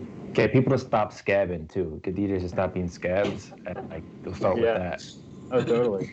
Yeah, I mean that's the really tough part is that, you know, on the one hand, I feel like, I mean, it's just my problem with the way the word community is used lately. I mean, and the difficult thing is I feel like I am part of a community, you know, like I love all of you guys. I know you all. You know, there's a larger network of people in New York that I really love and feel very close to, and you know, the fact that we're all stuck inside with coronavirus or whatever, it feels tough, but there's a group of people that I see regularly and feel invested in and really like feel some sort of common, some real fucking, you know, commonality with. And then you feel that as a result of being in the same dance world? Well, I mean, the fact that, you know, there is music that we share and we all love, I mean, that's, you know, important, but, you know, people I see also outside of dance events, people who, you know, I don't know, like, who are parts of friends who you know, go out and hang out and play records with, you know, and not part of the corporate dance music scene, not part of, like, the part that makes money for RA ticketing. But, you know, the real sort of, I don't know, a group of people who I consider friends and, you know, a real community that I feel a part of. But at the same time, the use of the word dance music community by things like RA or by, you know, large money interests that don't I mean, it's just, I don't know. That poison that term, or that poison that feeling of the community or... Yeah, it pulls on that thing that I do feel very attached to, that I do feel very, it pulls on that thing that I feel very much a part of, and abstracts it to this level of saying that, you know, actually, like, the commodification of all of these things, the turning of these, you know, communities into products, into things to sell, you know, that is also, that's the dance music community. Well, we won't have to worry about any community in real life anytime soon. I know. To bring it back to maybe another discussion point that was mentioned. I get your point, but yeah, I was just Yeah, no one's no, I'm sorry that anyone that thinks that you're going touring or you're clubbing this summer, it's not happening. I'm sorry. I'm gonna stop music altogether, to be honest. You know, this is your time to shine. You can be the club king of Puerto Rico. It took me 10 years to get to this point. The Gringo King of Puerto Rico, bro. Gringo Kingo. Yeah, well, I mean, I just brought it up because I was interested in the other answers since the... Yeah, I mean, I was just putting that out there because I know that, you know, I see people like, oh, can't wait to get that vaccine and go on tour. And it's like, you're not doing that this year. I'm sorry to tell you. It's not happening. Like, if anyone's been paying attention to the vaccine rollout, it's a disaster. And Biden will do a slightly better job, but there's still so many problems with how interconnected the entire world was and how the vaccine is not going to get to a lot of places in enough time that you're looking at 2022 before we can even begin to think about, you know, close to what we were doing before. I mean, were people really thinking of it like that? I haven't seen... I think so, yes. I haven't seen that optimism, but again, I'm in my, like... I've seen a few of our friends and peers say some shit like constant. That. Yeah, it's like constant. I've been like, you're not touring. Like, you're not going. Like, if you want to go play graving, you can do that because that's all. You know, that's gonna happen. You know, you might get some. I feel that actually in the summer, people are just gonna be a little more lax about outdoor events just because. Shit, like, you kind of have to live to an extent. Yeah. You know, I think outdoor stuff, literally like outside during the spring and summer, might be cool, but in the club, like in an actual place, like it's just not happening. Like, it's not. No. I don't know what to tell everybody. It'd be so weird anyway. Like, I don't even know if I could do it. It just like looks weird when I see photos like and feel videos of it. comfortable enough to like be like, oh yeah, cool. We're in these like wildly like tight spaces with all these Just me and other. Marco Carolla, like. Yeah, and I was talking to friends today about nachos, and like I would love to fucking eat a plate of nachos with friends right now, but I can't even imagine doing that, let alone be in a small fucking club with everyone breathing and sweating on everyone. Like, I can't imagine being anywhere close to feeling I mean, with that in a while. I mean, I never want to be breathed on by others anyway. Well, yeah. I'm fine with that. Yeah, that's but yeah. We don't get no breath. That's nice. The best part of what? The mask is like the breath barrier. People's breath just. Yeah, I mean, there's some elements of distancing, so really bad. But yeah, that's not happening anytime soon. No. And like, who would feel comfortable, right? And like, there have to be like some stages of that. Like, okay, sure, maybe like like you said, in the summer, open air things to some extent, I guess, but nah, like not on the level. I mean, certainly, that's never been a concern for me, but certainly not on the level where people are going to like go back to like living off of this, right? Like, your livelihood is not coming back. I've come to accept it, and I think a lot of other people need to come to accept it and try and like I'm not like the fucking British person, like British official, like get a new job, go learn to code, but like you have to be realistic about what's going on right now and just I would imagine people are of their own volition, like thinking in these terms anyway, like not because somebody told them to, but just like entertaining other, possibilities of. Everyone is just so ready for things to go back to normal, and it's normal's gone. The old world. No, yeah, there's no. Yeah. I don't know what to tell you. That normal kind of sucks. This is the new day. This is what we're in. That's my naive optimism. Normal sucked, so like, what else? Yeah. What else we got? If that's optimism, then I'm down. Okay, let's see. So as we're starting to wind down, what's everyone been watching or reading or listening to lately? Give your what you've been up to. Well, I've become really obsessed with movies in a very generic term. I don't know. I'm just watching. I don't know. I became really into Letterboxd. I never used it before, really, except like here and there. But I really enjoy it. I've been watching a lot of like old movies, a lot of leftist movies that I have long sort of wanted to watch but haven't. I just watched Battle of Algiers last Friday, and I'd never seen it before, which I was embarrassed about because it's a really, really good movie. And I'm going to watch Rome Open City next. I really like film as a way to sort of, it's really good at stirring the passions within you. It's like one thing to read about it, which also works, but watching it in sort of like a personal story, like when I saw Missing by Costas Gavras, like I always knew about Augusta, like Pinochet and like the American coup and all of that, but to watch it play out in these sort of like highly personal details, it like really, really hit home for me. So I've been doing that. I read books, but I read very slowly and I give up all the time.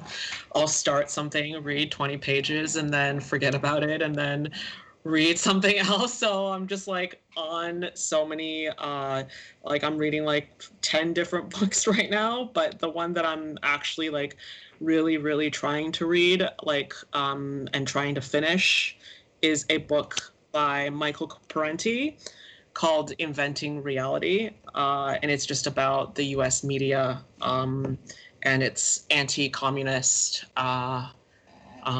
sort of, crusade. And I actually got this ebook for free. Someone sent it to me, and you can read it on your phone in your ebook, and it's really, really helpful. And I love it because you can search words, which I always, I would forget who someone is, reading a 400-page book. And it's great. You can search names if you forget them. And yeah, I don't listen to music. I just make music. I stop listening to music pretty much. Keith, I know you don't read books, so what else have you been doing? Let's see. Me. Well, I've been reading this book, and actually, I lied. I don't read books. Oh, Don't shit. Want to Be Lonely. Can't. I don't know if you can see it. No, you can't. Whatever. Can only Anyway, see your flag. Don't Let Me Be Lonely by Claudia Rankine. It's like an American lyric poetry, kind of like free form. It's kind of insane. That's cool, but I'm anti theory book. Honestly, I haven't been watching. I'm also pretty much anti-show as well, like series, unless it's something I'm truly interested in. I'm not down with a series. I'm into movies like Cindy. We both like movie. But I've been watching people just do nothing on repeat. I just keep restarting it over and over again because I feel a connection to Grindr and beats. So that's just been that's my happy place. But yeah, I've been making a shit ton of music, so I haven't really been doing much of anything else. But it's either people just do nothing, listening to Garage and Jungle, or it's basically it. I know you don't love theory, but I actually think you would like reading Michael Parenti, Keith. You should give it a shot because he has a lot of talks on YouTube, so you can give it a shot by listening to his chats. And I think what really makes him such a icon, at least for leftists, is that he does not write in the typical kind of theory way. It's very succinct and concise and very, very readable, I think. I'm into that. Yeah. I can do that. He sounds Italian too. He is Italian. A New Yorker. The question was, what are we doing with our time? Is that what it was? Reading, watching, listening to any of that stuff. Yeah, I'm not listening to music most of the time. I have my political, shows and YouTubes that I watch. Pretty much that's what I've got going on. Like what? Name some. Jimmy Dore is one of my favorites. Richard Medhurst, Professor Richard Wolff. He's an economist. And that kind of leads me down wormholes of other kind of things. But that's honestly how I've spent my greater portion of time. And then if not, when I take a break from that, then I go back to the warm safety of my comedic series, which lets me survive in this cruel life. But yeah, so I kind of that's what I am tuning into most of the time. Reading, I just finished reading finally all of Capital Volume 1, which I highly recommend. That's huge. It's the big fucking theory book, but it's the one. It's the one, but as far as books that really changed how I not only see capitalism and understand it, but also how I understand reality. Capital, I think, to me, just personally, changed how I view reality. It to me is a very it sort of dovetailed also with a lot of reading I've been doing about Buddhism and things like that, and understanding Marxism as and Buddhism particularly as very intertwined. Just sort of starting to see reality in a different way.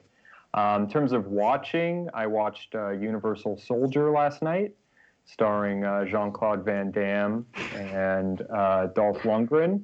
Wasn't very good. I don't recommend it, but that Universal Soldier is very, I don't know, it has a place. Yeah, I love Van Damme, my personal favorite, Hard Target, an incredible movie. I love Dolph, but I don't know, this one didn't really do it for me. I share Cindy and Keith's love for movies and hatred of television. And as far as I'm okay with being the outlier. No.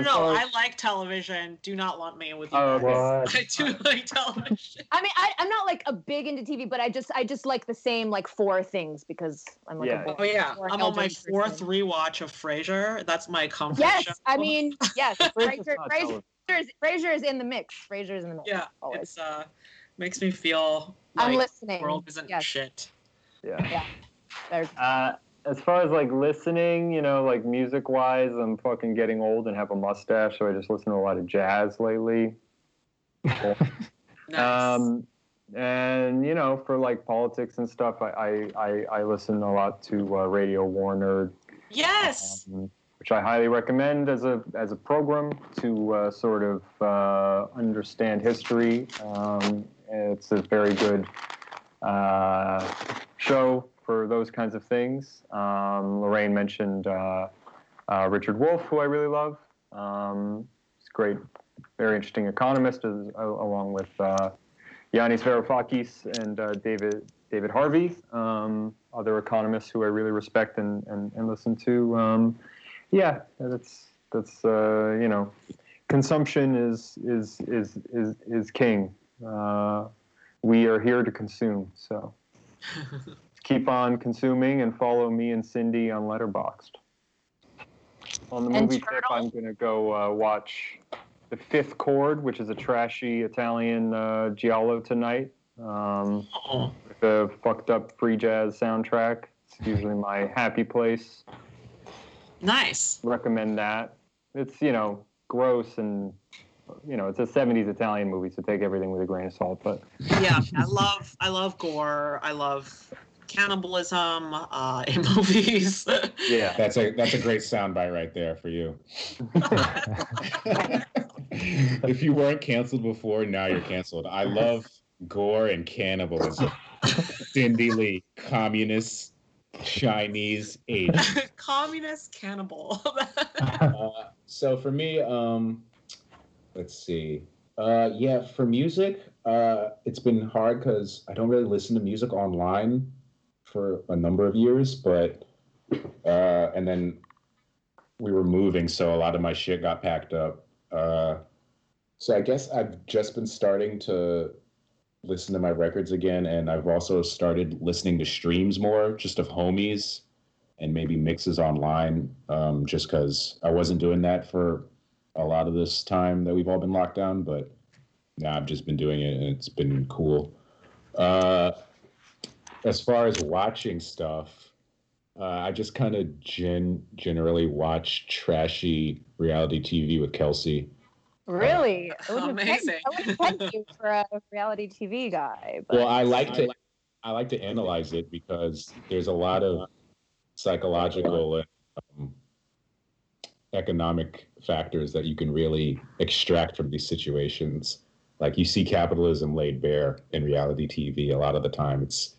It's pretty astounding what lengths people will do for, I don't know, like, it's not even fame because they're like all D-list, but it's very sad. I think that makes it feel very sad to me, which is why I can't get into it. But I don't go out of I watch it with her, but then otherwise than that, I watched Kagemusha, Japanese. Yeah. What's his name again? What's the director's name? Kurosawa. Yes, I love Kurosawa movies. So I'm trying to get back into watching those, honestly, because there's some really good ones, and I have some from DVDs from working at The Thing. So that's they're dusty and crusty. Yeah, some of them, Criterion Collection, baby. So that shit's nice. The 3 VHS Kagemusha set. I got so many DVDs from The Thing that I had to put them in storage because I didn't have a DVD player. But every time I saw one, I was like, well, when I lived like a block from The Thing at one point. So I was just like, oh, I got to have this. Treasures galore. There was DVDs at The Thing. I think that's where we like hung out the most, honestly. Oh yeah, I would just like be on my way to like oh, where you going? Like the gym, and then just be there for 3 hours in the back. Like, what the fuck am I doing here? I don't want any of these records. That's what I miss. I miss that more than the raves. Like, I mean, totally. love raves, but like I miss hanging out at record shops. Or like at a radio station, like a local community radio station, and your friends just are coming through in and out. You hang out, you chat.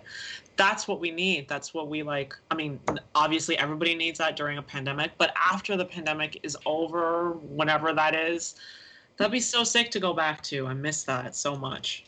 Yeah, I missed working with my friends at Control and just a bunch of, synth shut-ins, hanging out and just the daily shit. I miss that. For you to misspeak, like, wait, did you just say? Yeah, like that is 12 hours. I like judging people at the synth shop. I really miss judging. Judging with others, judging with your friends. Yeah. Also, what was that thing? Like y'all said earlier, I like to watch whatever Richard Wolff puts on YouTube, honestly, every once in a while. Democracy Now! Can be cool in the morning if you're looking for like something palatable for like a news source. Like I watch their early news in the morning. Sometimes it's good. And then honestly, I've just been listening to a lot of podcasts, which I never did before this year, really. And then ever since lockdown, I've just been consuming them. There's a lot of good ones. There's, the usual dirtbag left stuff, like Chapo and TrueAnon. Antifada is cool. And then Revolutions by Mike Duncan is also highly recommend. Highly recommend. Keith, I would highly recommend Revolutions by Mike Duncan because it's really good history lessons of revolutions in the Western world. And he's not a liberal. He's kind of like I don't know, like center left, I would say, but he takes a very pragmatic look and analysis, and like the way he analyzes the situations is very good. Well, he's been doing, he started it a couple of years ago from the English and American and French Revolution, then did Haiti, and then did, Bolivar.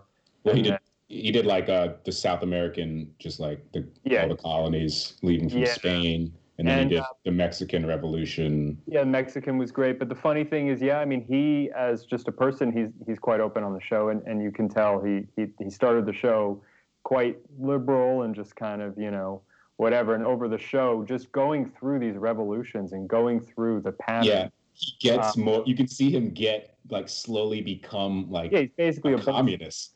Yeah. Yeah, he's basically become like a Leninist. But... Yeah.